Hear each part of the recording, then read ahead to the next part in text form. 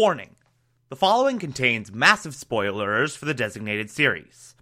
Listener discretion is advised. You're listening to the Television Archive, the show where we, the television-loving hordes of the internet, take a deep dive into what used to be in our beloved medium. My name is Thomas Michael Clark, and this is Fringe. Today we will be discussing Season 4, Episode 3, titled Alone in the World. Yet another very, very good episode that I really love. This one really stands out to me for a very, very specific reason that I'll get into later on. But before we get into the meat of this episode, we're still in an alternate timeline. We're still navigating some changes. So we have to start off with everyone's favorite segment, Things That Are Different. God, that's stupid. Goddamn intro. So, the big one here is that we finally know what happened to Peter in this timeline. We knew before that Peter, in the form we knew him, was not a thing. He never existed, but we didn't know how Peter factored in. We didn't know exactly what the story was with Peter in this timeline. Clearly, there was some root, whatever, same there, because the war between alternate universes happened, but we needed to find... We didn't know what exactly that root was. We didn't know what exactly differed in this timeline. Now, it's finally been explicitly stated. And to be clear, I should say, it had been alluded to, but we didn't know exactly. Basically, and I'll use this in terms of the episode Peter. Remember that amazing flashback episode that was probably the best episode of the entire series? That episode, in this universe, in this timeline rather, that entire episode is still the same. Up to the moment where Walter and Peter fall into the frozen lake. In the original timeline, as we knew it, the Observer saved Peter. In this timeline, Peter simply drowned. He died at the bottom of Raiden Lake. And Walter had to lose him twice. So yeah, that's where we're at. Both Peters died as children in this timeline. Oof. That's, oof. Also, less of a big deal, but still worth mentioning, Walter gets monthly evaluations from one of the higher-ups at St. Clair's, because there's no guardianship deal happening. Peter's not there, he doesn't have, a full-blown guardian, so St. Clair's is just, keeping tabs on him and being like, okay, you good?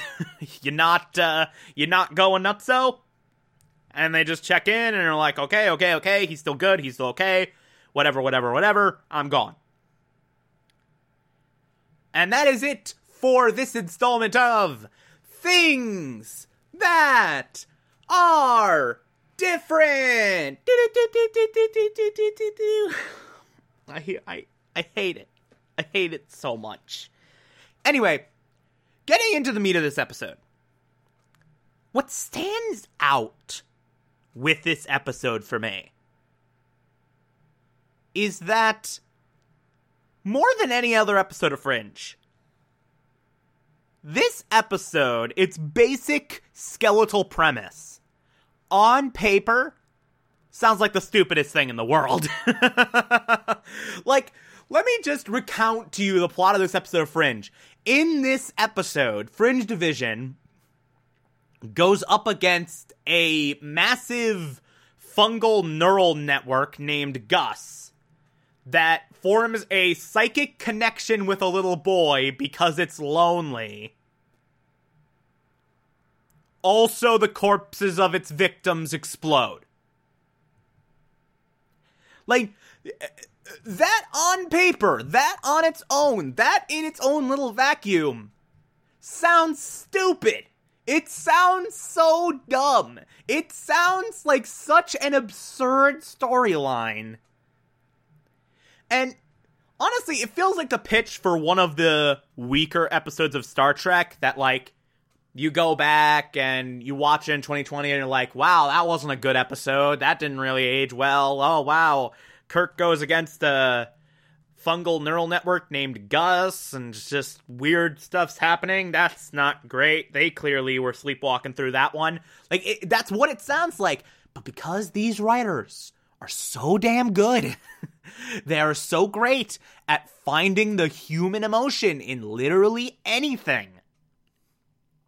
This episode goes from completely stupid to a genuinely brilliant, genuinely enthralling, genuinely, like, emotional roller coaster of an episode that does an incredible job of getting you to give a shit, and does an incredible job of making you forget that this very idea sounds stupid, and has a lot to say about loneliness, about human connection, the importance of human connection, about certain pains of growing up, and all of that. And it's incredible. Like, it's really, really amazing. It's a massive character feat, and I love it.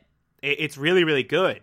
Not to mention, like, their setup is actually pretty interesting. Like, I just described it in the dumbest way possible. They ease into the dumb. They ease into the dumb with this episode. Like, you start with finding these massively decayed corpses of little boys that had only been missing for a few hours. Then you find this third kid that was there. And then you find that the bodies explode and just spray spores and all of that. You have that great scene at the morgue, and then you find out it's a fungus, and then you find out it has an emotional or a psychic connection to the boy, only when they start trying to kill it, and then you find out that it's actually a neural network, and then they name it Gus. Like, they ease you into the stupid. They ease you in to this very absurd premise. So you only have to accept one thing at a time. So you only have to accept one weird-ass thing at a time, to the point where when we get to what I just described, when we get to all of that, it's just like, yeah, I've accepted this, I've accepted this, I've accepted this, I've accepted this, I guess I've accepted everything, I guess I'm just in now. And it's amazing, and they build this lovely, lovely relationship between Walter and this little boy, Aaron, that is just so amazing to witness. They factor in Walter's grief over both Peters dying very, very well. You can see Walter's projecting a lot of Peter onto this boy. At one point, Walter just starts yelling at Broyles because of the whole "you're gonna kill the kid" thing, and he says, like, he is going to kill Peter! And Olivia has to remind him, this is Aaron. And so on and so forth. Like, it's a riveting episode, and it tells such a beautiful emotional story that leads up to this incredible climax with the neurotoxin being injected into the fungus, and this affecting the boy, Walter realizing that it's emotional connection, and in order to free Aaron from this, he has to, like, let go of the fungus. He has to let go emotionally of Gus. And, like, this moment where Walter's, like, begging him, like, hey, you need to let this thing go. It is not your friend. It is dangerous. It is hurting you. Like, it's okay. I am here. I won't leave you. And it's an amazing, amazing scene. And, I mean, it feels like I'm saying this every other episode, but goddamn, John Noble's incredible in this moment. Like, it's beautiful. It's a really, really beautiful story that, for an episode that on paper sounds so ridiculous, that on paper sounds so insane. It's just like, this is one of those episodes, man. This is one of those episodes that in the hands of lesser writers would have been laughable. In the hands of lesser writers, this would have been a train wreck. But the writers of Fringe are so goddamn good that they elevated it by infinity% and turned what could have been the dumbest episode in the history of Fringe into a near masterpiece. Like, it's phenomenal. It really, really is. And then we also, in the middle of all of this, have this subplot continuing with those traces of Peter bleeding through. Walter still seeing Peter. Walter still hearing Peter, just doesn't know it's Peter. And he's, like, slowly going nuts, and he's, just disintegrating, unraveling. He has that moment where Peter's talking to Walter as Walter's trying to talk to Broyles, and he just gets louder and louder and louder. He starts covering up his ears, and is just, like, getting more and more distraught. Again, John Noble, that man is a goddamn legend. How did he never get an Emmy for this? And it just continues from there. And it builds to this incredible ending where Walter, in his desperation to rid himself of this figment, rid himself of what he believes to be his own hallucination, he almost gives himself a lobotomy. Like, he flat out starts lobotomizing himself, and Olivia walks in at the last possible second and is like, no self-lobotomy, you're not doing that, that's not happening at all. And we find out that Olivia has been seeing this guy as well, has been seeing Peter as well in her dreams, and she drew a sketch from memory and has been running it through databases and hasn't gotten any hits on it. And Walter's like, oh, thank God, someone else is seeing this. I'm not crazy. This is real. We have to find him. And that's where the episode ends. So we might be close. We might be close to getting Peter back. Who knows? Who the hell knows?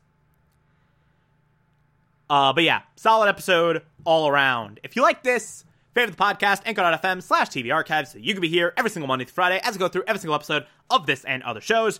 And you can find it on pretty much whatever podcast app you prefer. Feel free to call in as well. It's simple as just to push a button on the Anchor app. I'll play those on the show from time to time if you feel so inclined to send those in. Follow me on Twitter, Instagram, and Letterboxd, TomTom4468, and support the show, patreon.com/Thomas Clark, pledge us $1 a month. I appreciate everything I get through there. If you become a patron, you can also get access to the Television Archive Supplemental, which I'll be putting up there once every month. Or, if that's not work for you, you can also support this show directly via Anchor. I appreciate that as well. Tomorrow is Thanksgiving, so we will not be doing an episode then. But on Friday, we will be discussing Season 4, Episode 4. Talk to you then.